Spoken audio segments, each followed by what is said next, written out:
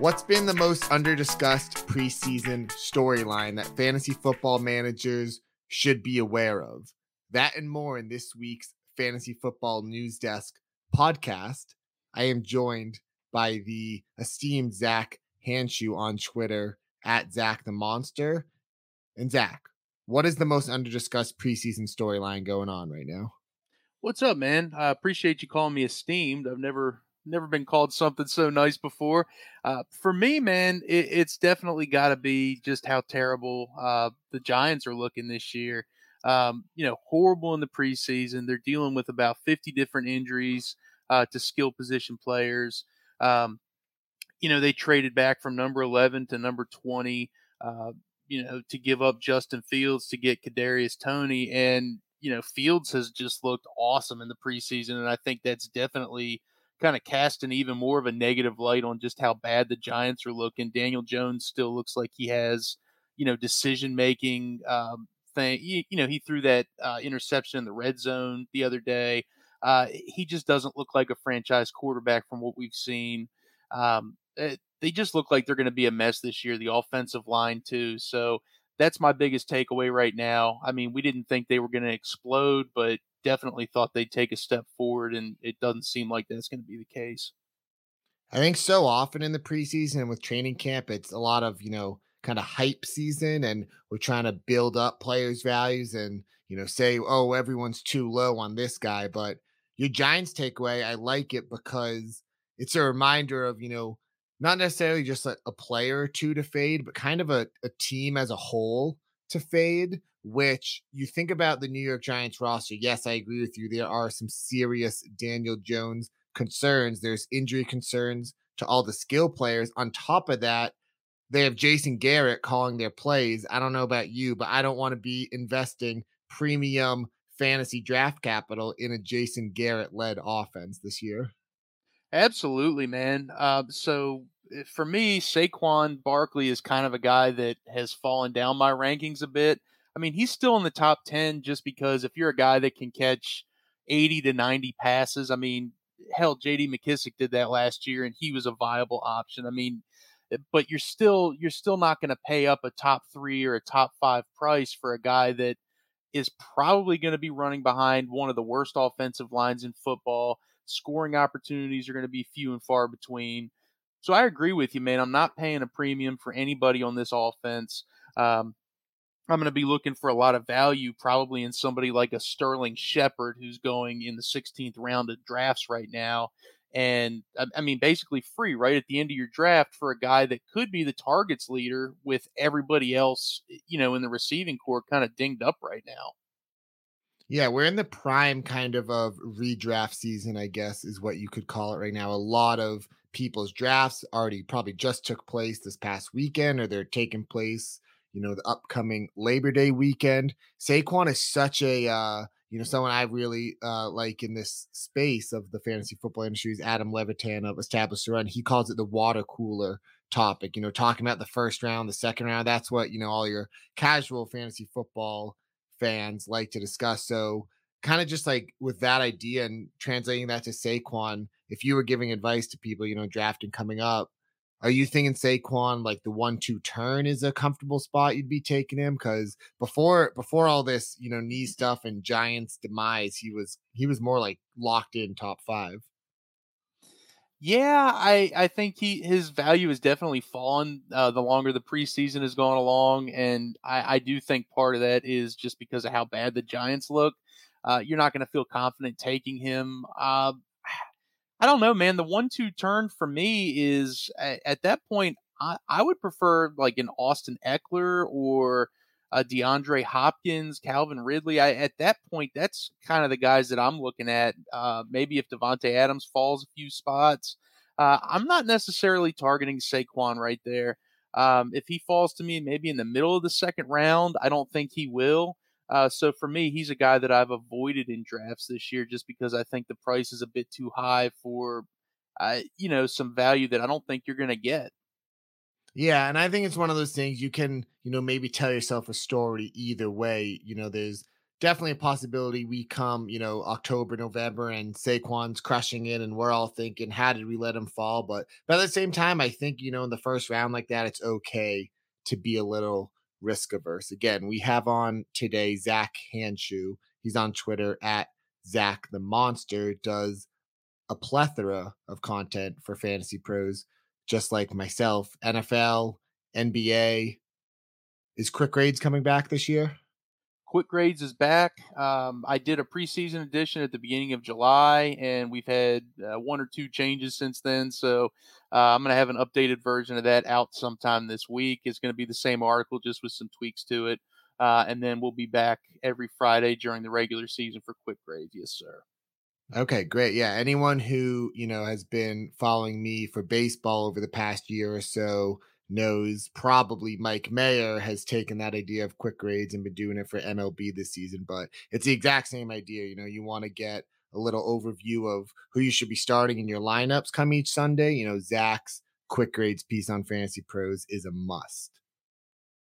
Someone who Appreciate has really, yeah, of course, man. Someone who has really stood out for me this preseason has been Raheem Mostert. Now, we were talking a little bit offline before coming on, and I think one of the notes that you sent over to me was, fading the San Francisco quarterbacks and running backs. And I didn't know if I should take that as a direct hit on, kind of my little fantasy football brand I've been trying to develop here this summer, but that's more or less what you did with that. Yeah, I don't necessarily I don't know that I would fade them entirely, but I mean with Mostert looking so good, I think the thought for a lot of the preseason was they kind of kept him under wraps. They didn't play him, and he came out the other day as we were talking offline, and he looked electric, right? So I think the idea that people were thinking, man, Trey Sermon's going to be a value, he's going to be awesome, he's the back to have. Jeff Wilson is on the pup. Mostert's not, going to be injured, so it's going to be the Trey Sermon show. And with both of them healthy, I just don't know which one you want to value more highly, what that timeshare is going to look like. People think San Francisco is a run first team all the time. They have all these rushing attempts. That's not the case. They just have a lot of electric and speedy backs who are super efficient with their touches and can take it to the house. We've seen it with Matt Breida. We saw it with Mostert, like you mentioned. So I don't necessarily know which guy that I want.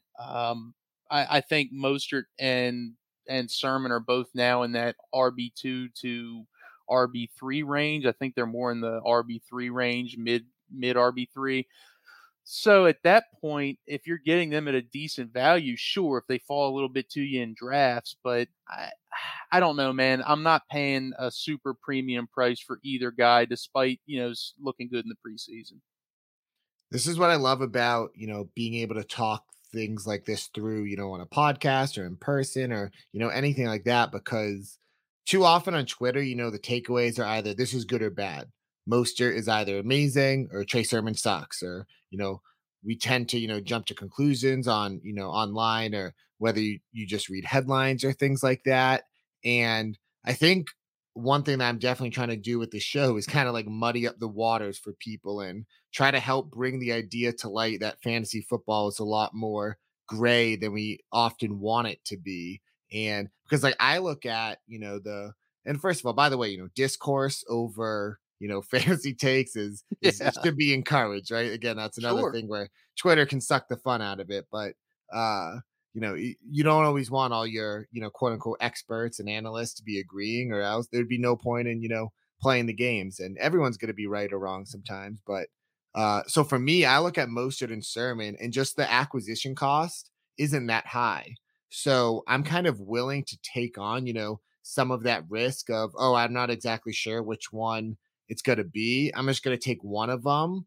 Maybe I get lucky, and if the other gets injured or one of them just really outplays the other, then you could, get a lot of profit from what that ADP was when you first took them.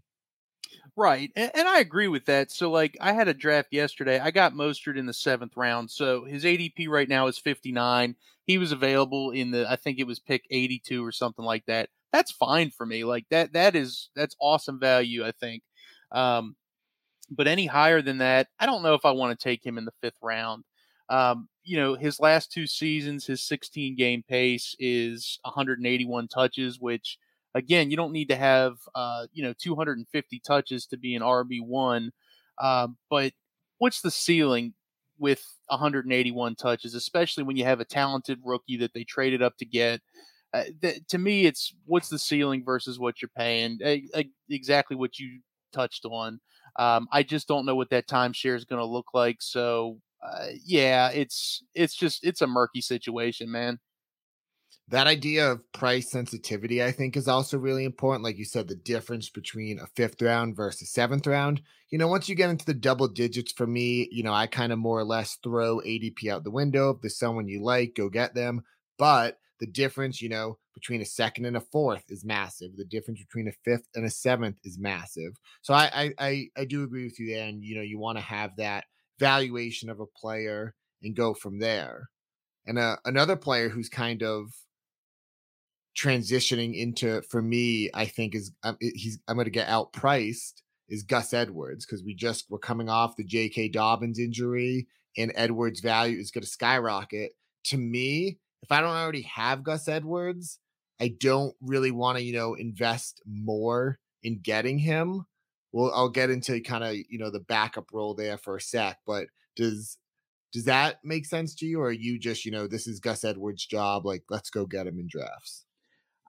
I mean, we have 10 days till the season kicks off, so I guess we'll find out if Baltimore brings a running back in and what that ends up doing for Gus Edwards' value and maybe what Baltimore thinks about him as their starting running back. But as it stands right now, I'm totally comfortable drafting him as a top 20 running back, maybe even a little bit more. I mean, he led Baltimore in rushes last year, even ahead of J.K. Dobbins.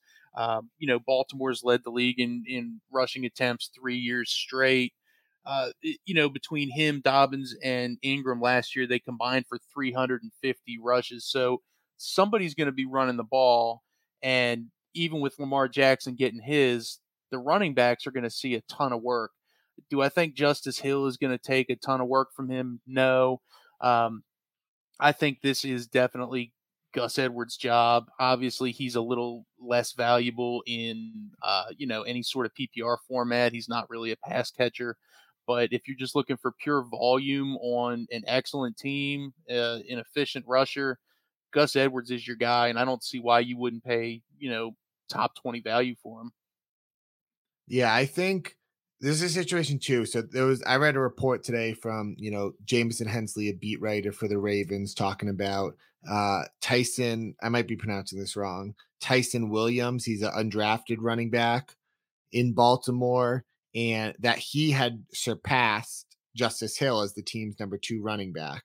So now I'm looking at the situation and I go back to the splits last year, and it's kind of since this Lamar Jackson era has been underway in Baltimore, it kind of has been a committee backfield. So now I'm starting to wonder, yes, Gus Edwards is going to be the clear lead guy, but is there going to be someone who's now going to step into the Gus Edwards role? In that situation, maybe that is, if you're just picking him up off waivers or you're using your last round pick on him, that could be profitable. So maybe it will be Hill. You don't want to go crazy over an undrafted guy just because one beat reporter wrote him up. But that's just, trying to get that extra 2% edge in our fantasy football leagues. If this Tyson Williams guy is something and then Edwards goes down, then you have, possible huge profit potential. So that's just the type of thing that I'm looking at. And I think you made a great point too about, what the Ravens do in the next 10 days, because rosters are not set in stone.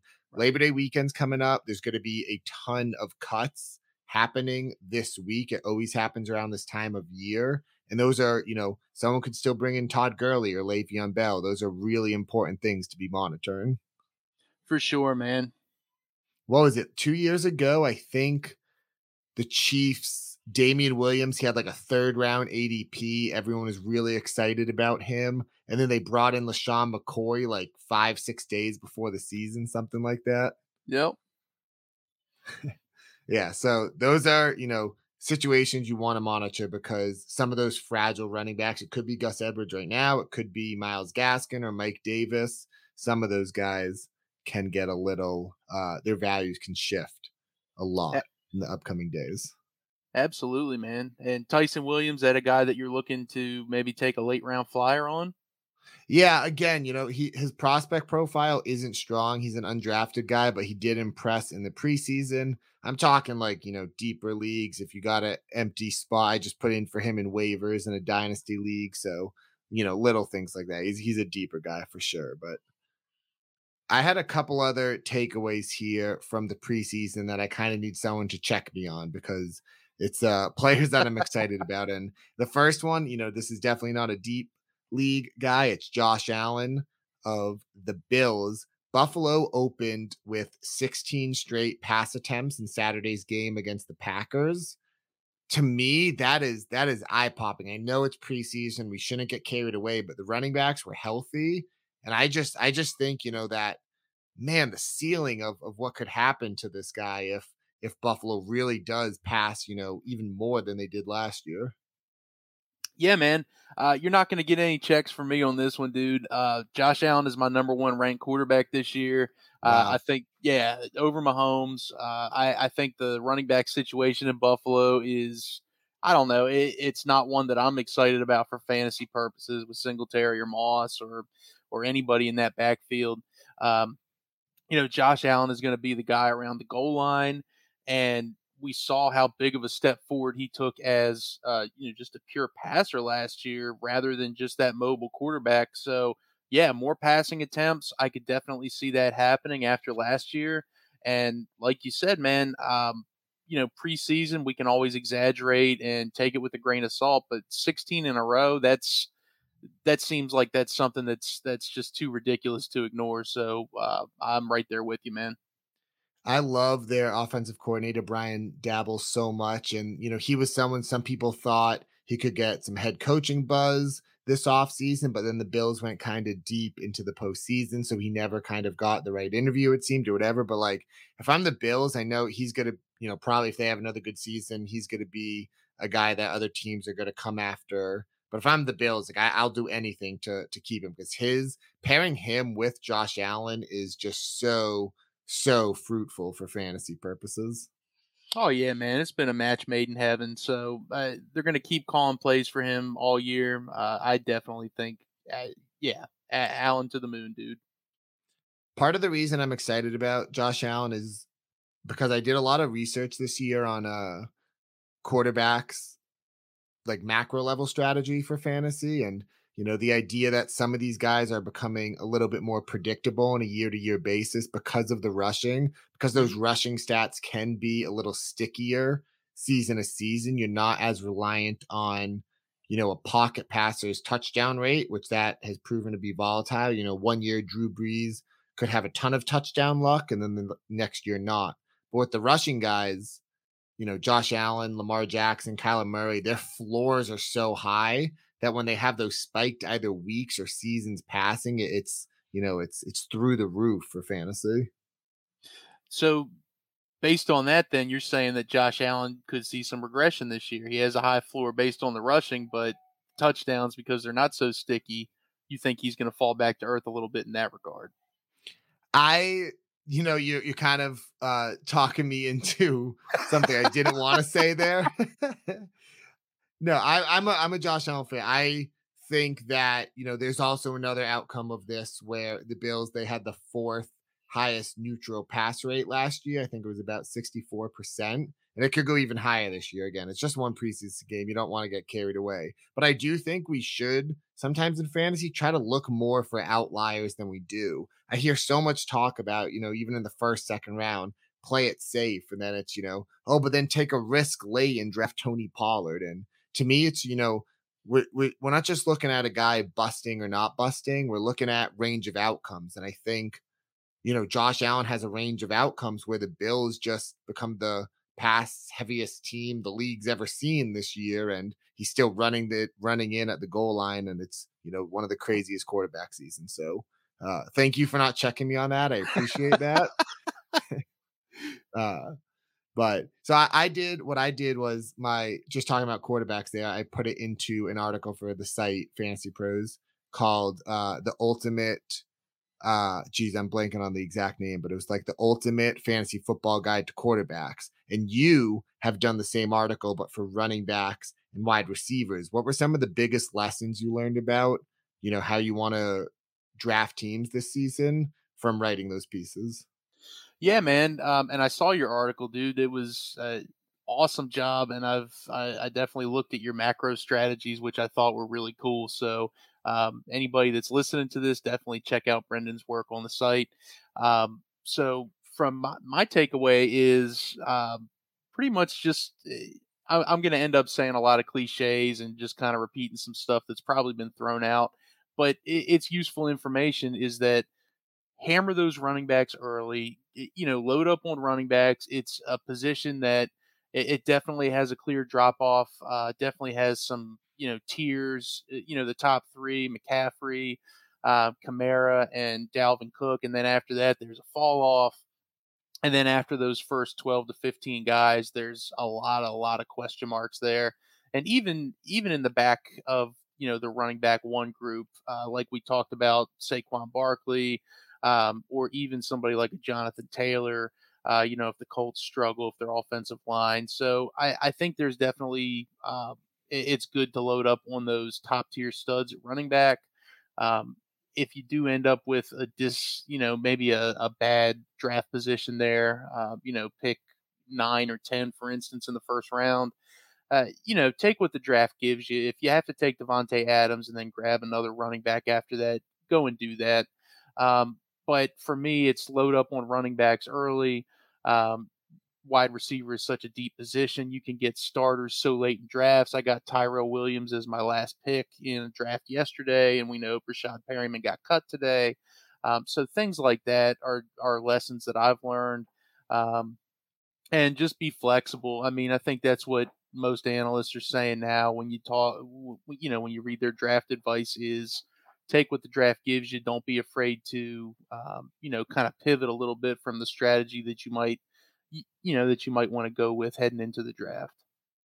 Yeah, it sounds very, I don't know what the word is, old, just like old school, or it sounds, historic to say like, I'm going into the draft and I'm taking two running backs with my first two picks, no matter what, no, no matter what happens. Like, Right. and I think that, in general, we've kind of, moved away from that advice in the fantasy industry, and the industry's gone a lot sharper, even in the past like 5 years. I feel like, I mean, compared to 20 years ago, obviously, we're miles down the road. But I even think compared to, every year, I think the industry is getting smarter, and it's something that we want to keep up with. And a lot of what you're saying, like some of those things, are they might be cliches. You want to start with, one or two running backs, but then if that's, honestly like the best advice, then it's worth it to keep going with that.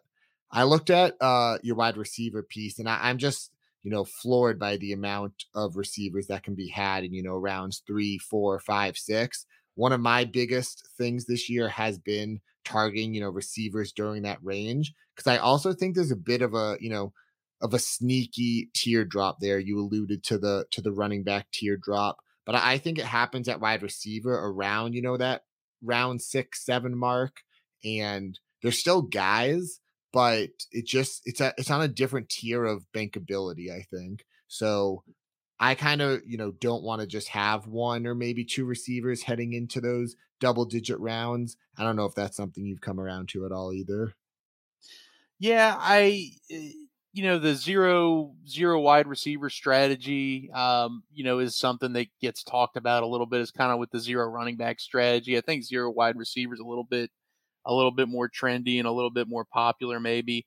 Um, but I'm not necessarily in that vein either. I think if you want to get an elite running back and pair him with a Devonte Adams, a Tyreek Hill, DeAndre Hopkins, or Ridley, one of those top tier Stephon Diggs, one of those top tier studs, I think that's a great idea because you know what you're getting there. Any of these guys that you get later in drafts, wide receivers, they're sleepers for a reason, right? They're not guaranteed. So if I could go into, round 7 and grab Robbie Anderson because I think, man, the connection with Sam Darnold is going to just be tremendous. He's going to be amazing. and he's going to be my wide receiver one. Well, shoot, now Sam Darnold prefers DJ Moore and Terrace Marshall, and Robbie Anderson is left in the dust, goofing around on the bench. So those are kind of the things that I definitely agree with you on. That I want to take an elite, wide receiver early and then take some shots later in the draft. It's exactly the macro strategy you talked about earlier, is be a little, risk averse early on and take some shots later. Not to say that Robbie Anderson is a risky player, but just kind of an example there of things that can happen later in your drafts. Yeah, I'm looking at, I just pulled up the Fantasy Pros ECR, and a lot of the names that excite me are rookies, among receivers who could be late round picks. And I think one thing that I know I am guilty of is during the offseason, we spend so much time on the NFL draft. And then so many of, mini camp storylines are about rookies and even early training camp stories. Is that I become so enamored with these guys. But we got to remember it takes them a while to integrate their games to the NFL level. And, historically, rookies have performed better in the second half of the season they have in the first half. So that's just something that I'm trying to have in the back of my mind. I'm watching Terrace Marshall these past few preseason games, and I kind of need him at this point, even with that, trying to stay composed about my, excitement for some of these rookies. But Terrace Marshall, just to, cap off our discussion here today, as someone else who caught my eye this preseason, he's caught 9 of 12 targets for 181 yards and a touchdown. That's over 20 yards per reception. He kind of gets billed as this, oh, well, he'll be the third receiver on the Panthers, or, oh, he's going to be the big slot role. But so far, they're using him like deep down the field, and he's getting yards after catch and everything. So I'm really excited. He's kind of, my last, big takeaway as we head into, that prime of draft season I was talking about. Yeah, man. So I don't know how interesting of a podcast this will be if I just keep agreeing with you, but I definitely think Terrace Marshall, man, he has a shot to be a fantasy relevant receiver this season. So Curtis Samuel is in Washington now, so obviously Terrace Marshall is going to fill that role. For what it's worth, in 2020, DJ Moore, wide receiver 22, Robbie Anderson, wide receiver 24, and Samuel, wide receiver 25. So all three of those guys bunched right up there at the back end of wide receiver 2 rankings. So, this offense can support three very relevant receivers. Obviously Teddy Bridgewater was feeding targets to Mike D last year, and a lot more targets are going to go to Christian McCaffrey this year. So, we're not going to see quite as many targets available to wide receivers, I don't think. And of course, Dan Arnold, the tight end, is probably going to be, an upgrade to any tight end they've had over the last few years since Greg Olsen left. But I think the upgrade at quarterback is pretty significant. I really like Sam Darnold now that he's away from the Jets and Adam Gase. And I think Terrace Marshall, man, like you said, he's explosive. He can take it to the house. He can certainly be relevant in this offense. And if you want to take a late flyer on him, I think hype's building for him a little bit. But if you can get him later in drafts, I mean, he could be a decent wide receiver 3 if everything falls right. Yeah, it's a reminder again of that excellent point you made about Mostert of price sensitivity is, you want to get in on guys at the right range and not just, again, going back to the idea of like, oh, I'm just leaving my draft with this guy no matter what. We don't want to be doing that. But Right. Zach, just as we're closing up here, I want to, thank you for coming on and talking this through with me. You and I were just talking before this, how we've both kind of been with Fantasy Pros a similar-ish amount of time, and we've done a lot of similar roles. But man, this was a delight to talk to you. Again, I can't recommend Zach's quick grades enough. I know I've used them for lineup building throughout the seasons. It's something to keep an eye out for this year.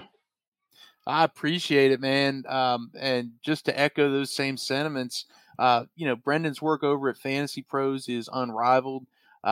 This dude does MLB. He's dipping his toes in fantasy football, and actually not just dipping his toes, but just diving headfirst into it, man. His football content has been, it's just been A plus, man.